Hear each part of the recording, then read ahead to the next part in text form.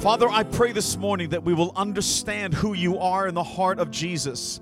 That you are a God of overflow. You are the God of not enough. You are the God of more than enough. Not just enough, more than enough. I pray, Father God, that this word will be sealed in our hearts. That your sons and daughters would understand that you are not a God of lack. That is not who you are. And I pray, Father God, as we march out of this place today, that, Father God, there will be a boldness, that there will be a courage upon your people, that there'll be a grace upon them, Lord God, to see their greatest days ahead. In Jesus' mighty name, all God's people said, amen and amen. Thank you so much, Katie. I really appreciate that. Praise the Lord. If you're taking notes this morning, the title of this message is, you guessed it, More Than Enough. More than enough. I wanted to unpack 5 key principles from this, that I felt will change your lives. If you can grab hold of these things. There is so much in the Word of God that we miss out on. We often see a small portion based on our understanding at that time. And the reason we come and gather in the house of God, you're trusting that the leaders, that the man of God, the woman of God, look, we're just people. But that we are hopefully more mature, that we're able to give you something else that you might not have seen before. Let me tell you, when we have people coming up to share in communion, we love to get anyone who's serving in the church. We'll grab you. If you're wondering, I'd love to be able to share sometime, the question I'm going to ask you is, are you serving? Because we want to give everyone an opportunity, because each of you has a grace of the Lord upon you. You have knowledge that I don't have. God is going to give you an edge to the way that you read Scripture that I don't have. But we need that. And so as we begin to share, I pray that your mind is going to be blown, because as we read these things, it's meant to shift and change mindsets. Right? Your greatest days are ahead of you, but as long as you keep thinking the same way that you're thinking, as long as you constantly refuse to read the Word, refuse to pray, you're going to be under the same constraints as the world around you. You'll be the same. You'll be the same people griping on social media. The same people that don't have enough. The same people whose marriages or relationships are breaking down. And you're trying to scratch your head thinking, but I'm a Christian. What's going on? I'm telling you, the Word of God will change your life. That's the reason my sister was clapping this morning. There's an excitement when the Word of God is read, because we know life is being released. Are you ready for the Word this morning? Come on with me. I don't want you to be quiet. In Live City Church, we make some noise. Before I say this, I'm looking around this room. I'm seeing a church that is full. You are meeting in the hardest of elements. You have braved 2 winters. You braved 2 winters? You braved 2 summers and 1 winter. And you're still here. Turn to the person next to you and say, I am still here. Turn to the other neighbor and say, you're still here. We have endured much, and yet we have grown in that time. We've had salvations. We've had, very soon, water baptisms, Holy Spirit baptisms, and that's even before moving into a new building. When we move into that building, we're in the center of a city. I can bet you every week we're going to have guests coming, but they didn't do what you did. You have endured much, and you're still here. Let me tell you, God's got blessings for you. Oh, my goodness. I can't wait to hear you share testimony. You ready for the Word? Okay, 5 key principles. Number 1, write this down. God is interested in your needs. Let me tell you, that's a revelation for some people. Some of you are thinking that God doesn't care about you, that what He cares about is what He's done in the past, but that today it's not relevant anymore. Can I tell you, that's not the God that we read about.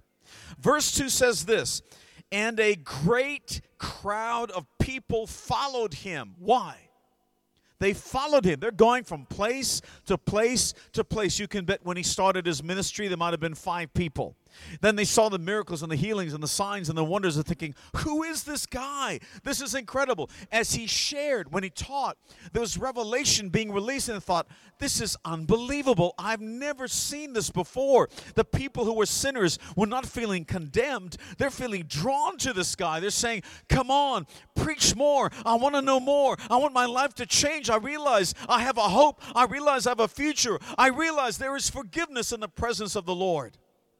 Man, you are quiet. The rest of you guys, I got some of you that are alive. Maybe you haven't sinned enough. You don't understand what I'm preaching about.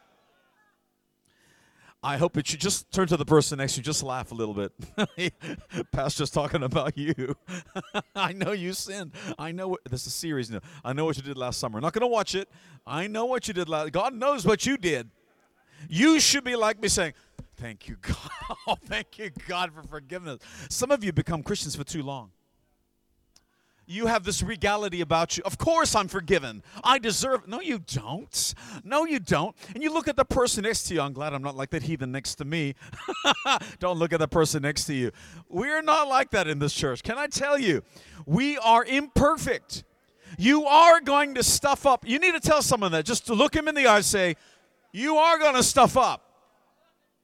Okay, turn to the other side and say, but it's okay. Jesus forgives you. We forget sometimes it's good news. You come here with your faces and Pastor, you don't understand. No, God is good. All the time. I'm going to practice one more time. God is good.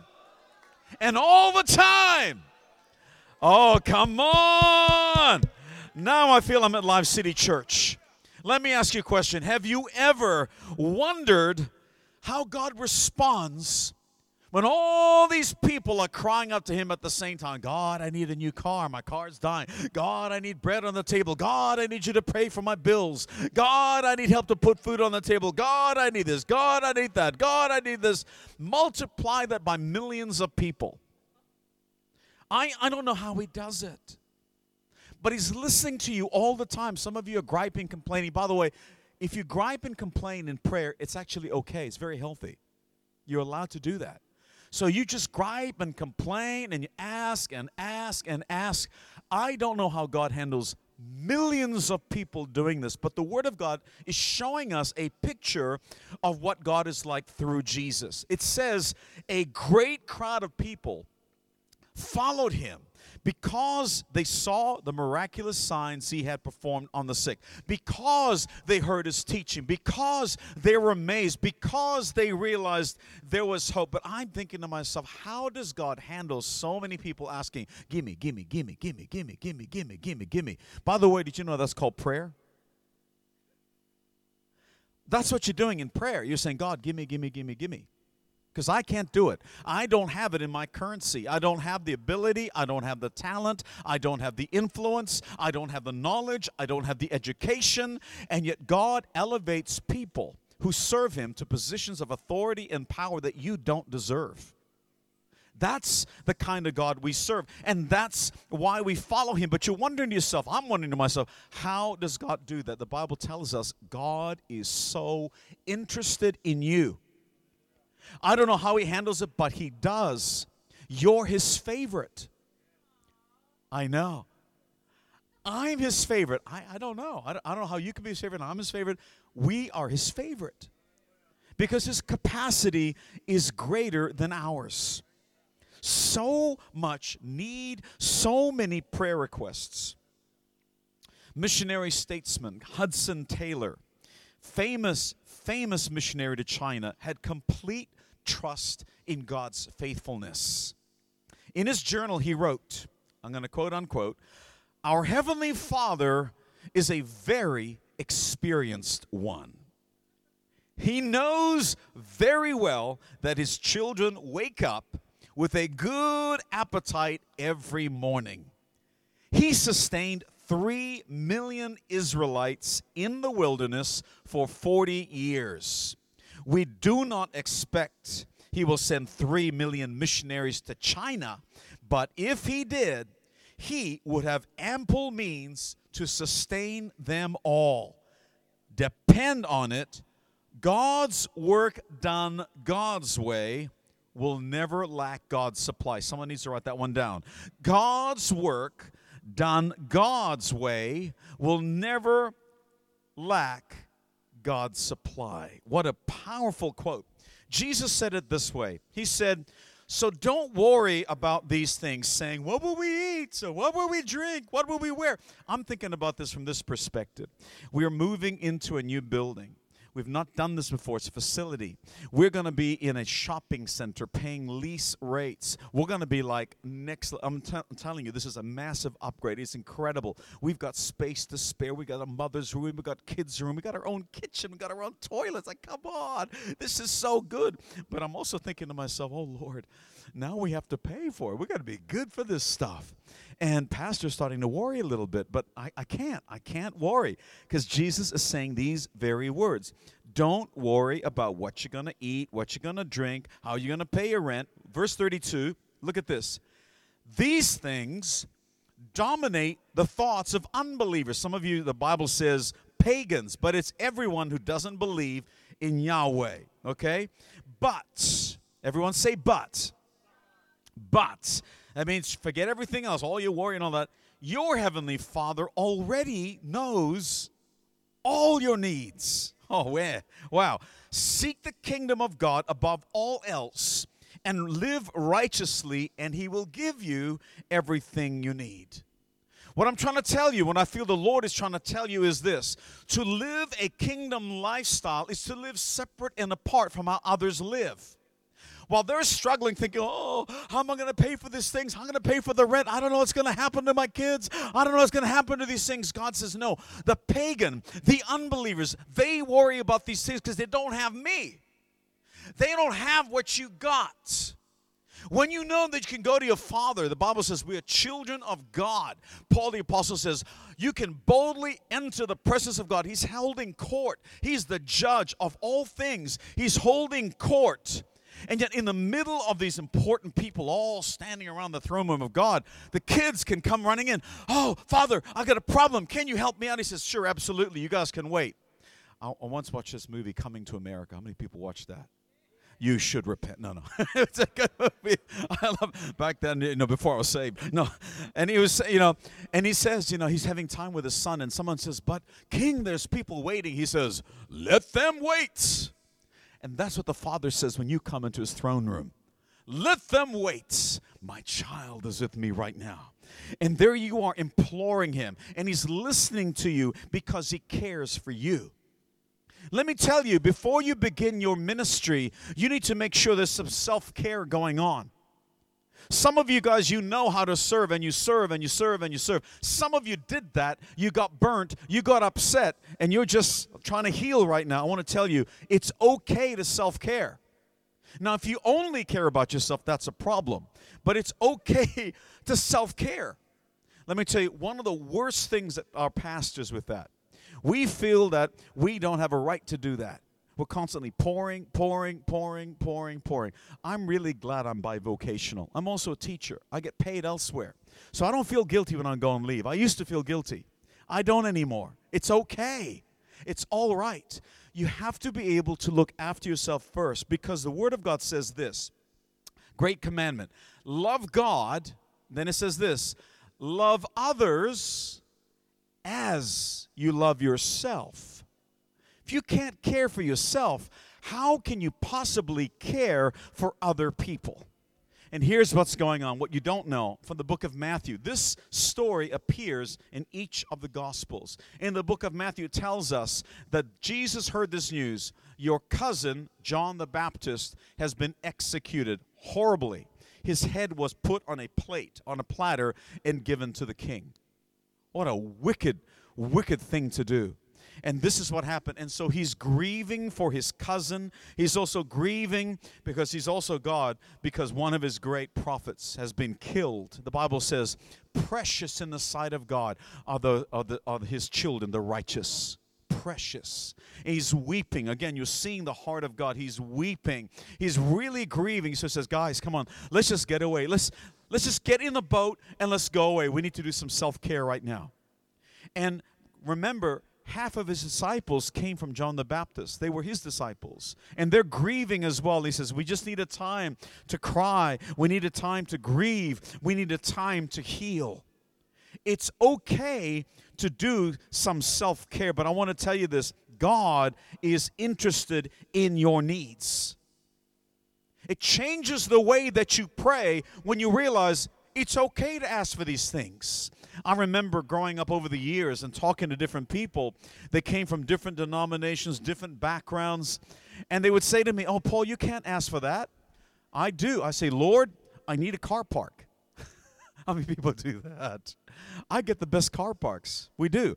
We end up parking pretty much right in front of the door. I probably need the exercise. I probably shouldn't pray that. But oftentimes, I don't even pray anymore. The Lord just says, I know what he likes. And I'm just turning around the corner. Someone pulls out like, oh, God, thank you, Lord. You don't have to do this. And the door's right there. It's the most amazing thing. But people say, oh, Paul, you shouldn't pray like that. Why not? God knows not just my needs, he knows my wants. He's interested in every part of me. Do you understand? He's interested in every part of you. He loves what you love. And when you're having fun, some of you love just to go motorbike riding. You got that helmet on, but that wind that's pouring through you, tearing, and you feel you're in the presence of God. You are in the presence of God. He loves that with you. Others of us, we love just playing tennis. It makes me feel young, doesn't it, David? We're just playing away. We play with Isaac to make us feel younger. We're playing away, and we're thinking, I can take on this young man. I'm going to take him down. Sometimes it works, sometimes it doesn't.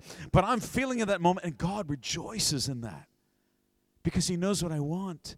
He knows what I need. Let's go to the second key thing here. We find out that compassion drives the heart of God. If we're supposed to be like God, compassion should drive us. I do counseling, a lot of it over the years.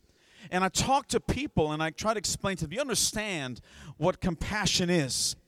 So I explained to them, let's break it down. Do you know what sympathy is? And they say, yes, sympathy is when you're feeling sorry for someone. You're moved by sorrow and you're grieving for someone else and the pain they're going through. Yes. And then we got empathy. There's sympathy, then there's empathy. Empathy is putting yourself in their shoes. You are feeling what they're feeling. Some of you have got a pastoral gift upon your heart. And you feel what other people are feeling. You know when someone's missing from church. And you'll remind me, like I am pastoral, but I'm not that pastoral. I got a real teaching gift. I do. Sometimes I get so caught up in that I forget. And then later on, Holy Spirit reminds me, and then I'm doing a phone call. Sometimes you get that message. It's not, I'm in trouble, pastor's messaging. Some of you here today thinking, well, that's why I came today because I got in trouble. No. It's because the Holy Spirit put you on my heart. But some of you are constantly thinking about other people. There's a pastoral gift upon you. You have empathy, but Jesus had compassion. It's all of that. You're feeling grieving for someone. You are in their shoes, feeling what they're feeling, but you are moved by that to do something about it. Jesus felt concern. By the way, can I just challenge you with this thought? How many of you have been helping out with the floods, the flood victims in our church? Have a look in the room at the hands that are raised. Don't look on camera. Not a single hand. How many people are feeding the poor? Put your hands up. Okay, you're feeding the poor. You're going out of your way. Okay, so we got some work to do. Can you see that? Compassion. Because often we are so interested only in our own lives. It's too uncomfortable to have to leave and get in my car and help someone else feed the poor. But it's the heart of Jesus. Clifton Fadiman, I don't know how to pronounce his name, Fadiman, in the Little Brown Book of Anecdotes, tells a story about, Vladimir Nabokov, a Russian-born novelist. He says this, one summer in the 40s, Nabokov and his family stayed with James Laughlin at Alta in Utah, where Nabokov took the opportunity to enlarge his collection of butterflies and moths. Fadiman writes, Nabokov's fiction has never been praised for its compassion. This is what he was like. He was single-minded, if anything else. One evening at dusk, he returned from his day's excursion, saying that during hot pursuit near Bear Gulch, he heard someone groaning most piteously down by the stream. Laughlin asked him, "Did you stop?" He said, "No, I had to get the butterfly. The next day, the corpse of an aged prospector was discovered in what has been renamed in Nabokov's honor Dead Man's Gulch. While people are dying around us, how often we chase butterflies. So interested in our own pursuits, and yet Jesus, moved by compassion, drops what he's doing. He needed time. He needed time to grieve with his disciples, and yet he saw the need was greater with the people that came to him. Here's number 3. God is looking for a people who can see beyond. Jehovah Jireh, this wasn't lost on me. Listen to this. Jesus is God. God is Jehovah. Jehovah Jireh means God who provides for my needs. We sometimes, I don't know, if you've been around long enough, you might have known the song Jehovah Jireh. We got a few of those. You sing it in your head now. Jehovah Jireh, the God of supply, is asking a man to supply the needs of others. How did he go with that? You're all very, very quiet. Okay, let me give you the verse. He asked Philip this only to test him. In other words, he knew he was going to fail. When God asks you a question, he already knows the outcome. You can't lie to him. So Philip, he's a number cruncher. This is like a nerd alert here. He's trying to work out, well, based on 8 months' wages, if we tried to feed everyone, even then, they would only get a little bite, a little mouthful of bread. That's about it. That's all we can afford with 8 months' wages. It's like, Philip, that wasn't the point what he's trying to ask you. Have you ever been in a situation where you found yourself in trouble and out of options? Can I tell you that that is a God moment for you? When you find that you are up against the wall and you cannot see a future past the wall that's in front of you, that is a God setup. God is trying to take everything that He has invested in you. You are a kingdom citizen. You are meant to represent the kingdom for Him on His behalf. And He's saying, okay, I've taught you all these things that have led you to this moment. I let it happen because I want to test what's in your heart. Remember, God already knows the outcome. And what often happens is Christians end up thinking like the rest of the pagan world, and they're trying to work with 5 senses, what we see, taste, touch, smell, and hear. I touched on that last week. They're trying to work it out. Oh my goodness, let's see, if I've got this many wages, can last this long, I've got this much savings, we can last for another 5 months, but oh my goodness, this problem's going to last for 6 months. God, how are we going to do this? I remember a man of prayer. His name was Reverend Johnson Chakpornu. And he was preaching at a conference. He was teaching on faith. And in African style, he's saying, if God has given you the faith for a bicycle, don't ask Him for a motorbike. If God has given you the faith for a bicycle, don't ask Him for a car because you don't have enough faith for the car. Just trust Him for the bicycle. And once you've got the bicycle and you've used that bicycle well, God will give you the faith for a motorbike. Do you understand the principle? So he tells a story. He says when he first became the senior pastor of the church, he was promoted from the youth and associate pastor to the senior pastor. He inherited the church car, which was a bomb of a car. But man, when you have nothing, when you're traveling on a bicycle to get to church, whoo, that car is looking pretty good. And he's praising the Lord for the car. God, thank you so much. He's got his wife smiling at him. We got a car. We got a car. And the children are just rejoicing in the back seat as he's driving to church. And then one day God says, Johnson, I'm going to give you a BMW 3 Series. That was new back then. BMW 3 Series. And as soon as he heard the word, he told the church. And the church rejoiced because they didn't have the money to pay for that. They were poor, dirt poor. And so they realized only a miracle of God can provide that car. And so the church would be coming to him every week, Pastor, have you got the car yet? He says, no, but it's coming because God promised it. Another person comes up the next week, Pastor, have you got the car yet? He says, no, but it's coming because God promised it to me. His faith, instead of waning, began to build up so much that he decided this car does not deserve to be in the garage that's reserved for my BMW 3 Series. He wouldn't park it. It stayed there in the parking. And then pretty soon his faith grew even more. He says, I refuse to let this thing sit in my driveway. And he would park it on the opposite side of the street. And so much so, the faith increased. And every day people are saying, Pastor, have you got the car yet? Nobody's coming. Nobody's coming. Nobody's coming. Eventually he refused to drive it.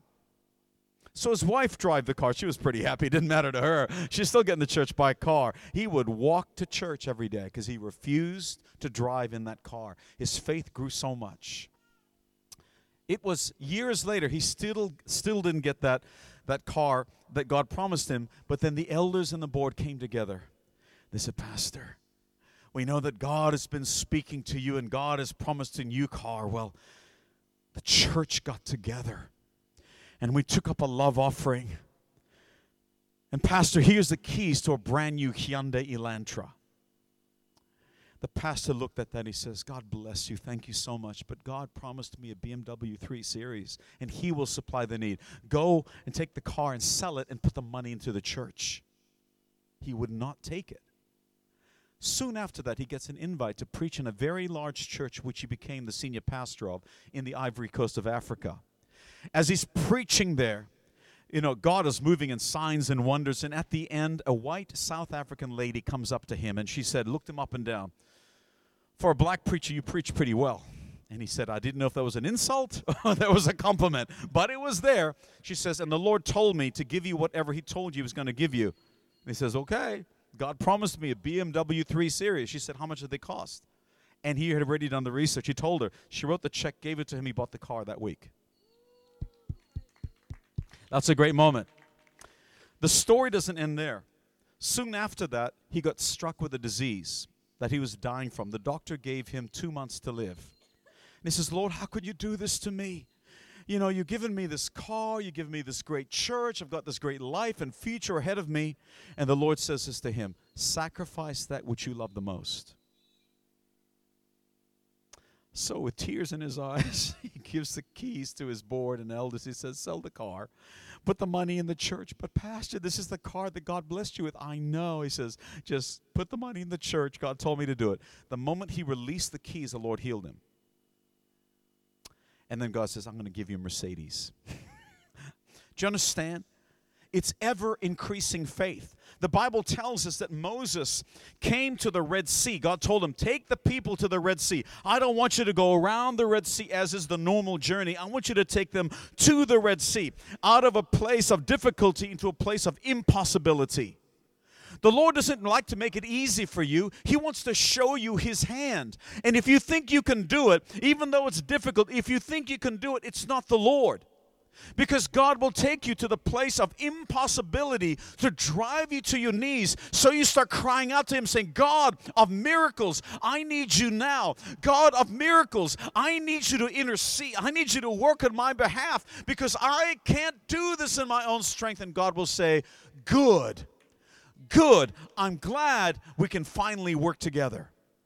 The Bible tells us that the disciples were rowing in a boat when an incredible storm came and Jesus is asleep in the boat. They finally had to wake Him up and He calmed the wind and the waves of the word. Peace, be still. Immediately the wind and the waves died down. They were shocked at this. Rather than say, are you guys okay? You know what He says? Do you still lack faith? Why? Because with greater revelation, when God shows you miracle after miracle after miracle, when He's teaching you stuff and you've been through with Him a different journey, with greater revelation comes greater expectation. You are supposed to expect more from God. He provided for a bike, and now you know God will always provide a bike for you, but now it's time to believe God for the motorbike. Are you with me? God is trying to take you to a new level, and it's supposed to be harder. If it's easy, it's not the Lord. Turn to the person next to you and say, if it's easy, it ain't God. It has to be impossible, not just hard, impossible before it's God. My wife, oh, Lord, help me. So I was saying to her, we got to pay this rent now and all that. She looked at me, she says, if it's difficult, it's not God. If it's impossible, it's God. Okay, honey. Yes, Lord. I realize as the Lord speaking to her, she does it to me all the time. And it takes me to a whole new level. Come on, let's go to the fourth key I want you to grab hold of. Work with what you have. The Bible says in verse 8, another of his disciples, Andrew, Simon Peter's brother, that's Peter, spoke up. Instead of saying, even 8 months' wages won't let it, he says, no, here's a boy with 5 loaves of bread and 2 fish. That's not actually going to cut it. 5 loaves and 2 fish, but how far will they go among so many? You know what amazes me the most? Only a little boy thought to pack a lunch. 5,000 men, plus their wives and their children. Some commentators say about 20,000 people were there. They only counted the men. They didn't count the boys, the girls, and the women. Only the men. 20,000 people were there that day, possibly. Could have been 10 to 20,000. And yet only one person packed a lunch. There's some problems there right there. But what amazes me is that God isn't looking. He could have created something out of nothing. Do you understand this? He could have prayed. Jesus could have prayed and manna fell. And they could eat. Instead, he says, what do you have? The Bible says that Moses, when he was called by God, he's saying, I can't do this. They won't believe who sent me. What can I do? And God says, what do you have? And Moses says, I got a staff, my shepherding staff. He goes, that'll do. And God says, put it down, and it becomes a snake. The moment after, Moses freaked out, and God says, just touch the tail of the snake, and it became a staff again. Do you understand this miracle? It's an inanimate object. It's dead wood. And God creates life. A snake comes to life. He's freaked out. It's a big, big snake, the size of a staff, okay? 6-foot staff, 6-foot snake. And then he touches it, and it becomes a staff again. From that moment on, the Bible refers to that staff, instead of Moses' staff, which is set up to that point, it became the Lord's staff. When you are faithful with things that God gives you, and you are able to give it to God, God will redeem what you have and call it His. And there's a blessing, there's a favor, there's miracles upon what you steward well. If you can't steward your finances well, you notice that in our church we never take up tithes and offerings? By the way, many people in our church give tithes and offerings. That's why we can go to that building. They give all the time because they're mature in the Lord. They understand how to put God first. Because they did that, it's no longer their finances, it's God's finances. It's God's business now to make sure you have not just enough, look at this, more than enough. That's what this message is about. Let me keep going. The Bible tells us a story of Gideon. And Gideon had an army that was insufficient to fight the enemy. There were about 10% of the army coming against them. You know what God says to him? Gideon, you have too many people. Gideon's like, you say what? I have less of an army. They outnumber us 10 to 1. And you're saying, I have too many people. God says, you have too many people. Call them. Tell them, if anyone's scared, go home. Number 1, God wants the courageous. So off they went. And then he says, you still have too many people. He says, come on, God. I don't have enough to start with. And now you dwindle it down. You want to do even less people. He says, go to the river and let them drink. And I want you to observe the people who are with their faces at 2 hands putting water into their mouth. They're the ones I want you to get rid of. But the ones who have a weapon in one hand, who are looking around and taking water out of the other hand and drinking, those are the ones you keep. Now it's dwindled down from thousands to 300 men. 300 men against an army of tens of thousands. You see, God isn't interested in the numbers. God isn't interested in the talent. God isn't interested in the influence. God isn't interested in who you know. God is interested in the person who says, I don't care what you got for me, God. I will just do it. I have no idea how I'm going to do it, but I'm in. I am completely 100% in. Show me what you want me to do. The reason why you are not fruitful in your life for the Lord, the reason why you are not impacting people like God has planned for you. The Bible says no eye has seen, no ear has heard the things that God has prepared for you, not just in the future, right now. God has amazing things for you to do. You're going to touch nations. You're going to change the lives of thousands of people. But as long as you are still thinking with that small mindset, I don't have enough money, I don't have enough friends, I don't have enough influence, I don't have enough talent, God can't choose you. You write yourself off. God's saying, I don't care what you know. I don't care what little you have. I've got heaps to give you. I will put words in your mouth if you don't know what to say. I've got it all. All I'm looking for is a person that says, yes, I'm in 100%. Someone needs to put on hashtag, I'm in 100%. Y'all are quiet.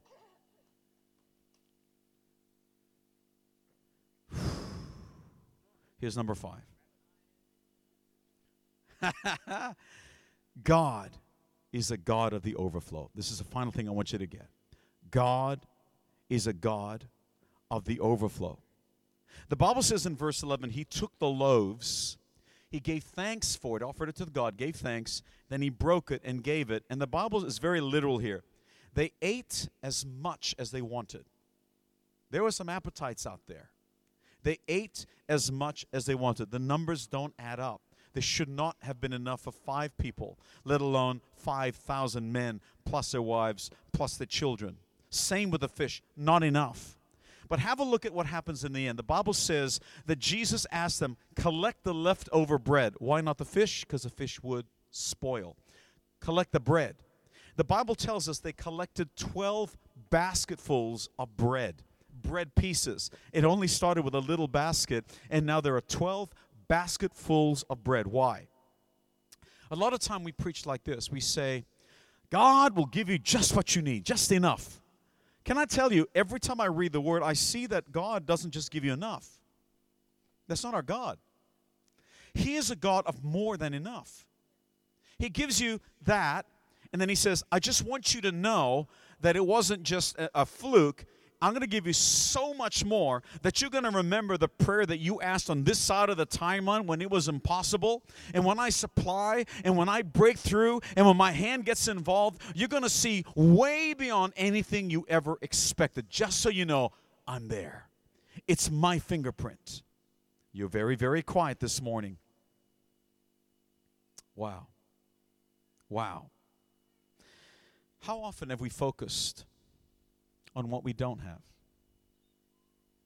Think about this whole year so far. We've only started the year, still young. How many times this year have you been focusing, I only have a little. I don't have enough. My car's too small. My house is too small. My room is too small. My job is too small. When the Lord is saying, when you focus on what you have, when you are faithful with the little, the Bible says, God knows you're going to be faithful with the lot. Can I challenge you with this thought? The only reason you don't have more is that God doesn't want to destroy you. Because if He gives you more, you will not be able to handle more. But God is a God of the more than enough. But He can only give you as much as you can handle. And if you can be faithful with the little that you have, God is going to give you more. I am talking about all aspects of life. I'm talking about ministry life. I remember when God started giving me a healing ministry, and thought, oh my goodness. God told me, I want you to put on a healing service for the first time. I'm thinking, oh God, I've never done this before. If people don't get healed, they'll make fun of me. They'll say, oh, there we go, another, has been. There's nothing in that man. But I thought, it's not me, God, it's you. And God performed miracles. But the miracles after that day, that night, there was a lot. There was a lot of headaches that were healed, and there were back pains that were healed. And instead of making me happy, and I'm not saying in a bad way, I was a bit upset. I said, Lord, you're a God of miracles. Is this all that you'll do through me? Just headaches being healed and backs being healed? There's got to be more. And the Lord was waiting for me to say that.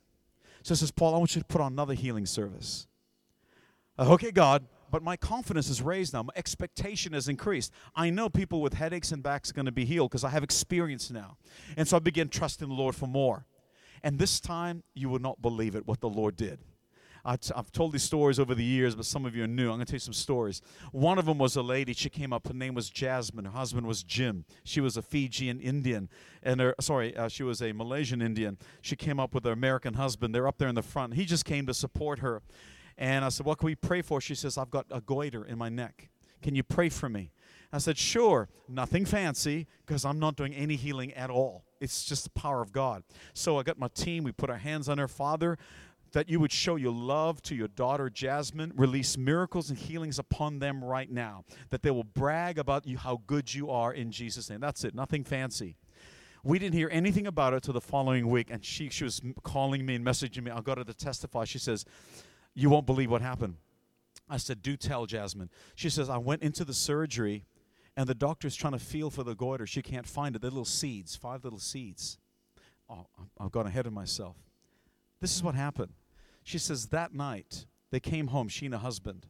He sat down, and he didn't tell me, he had one leg shorter than the other.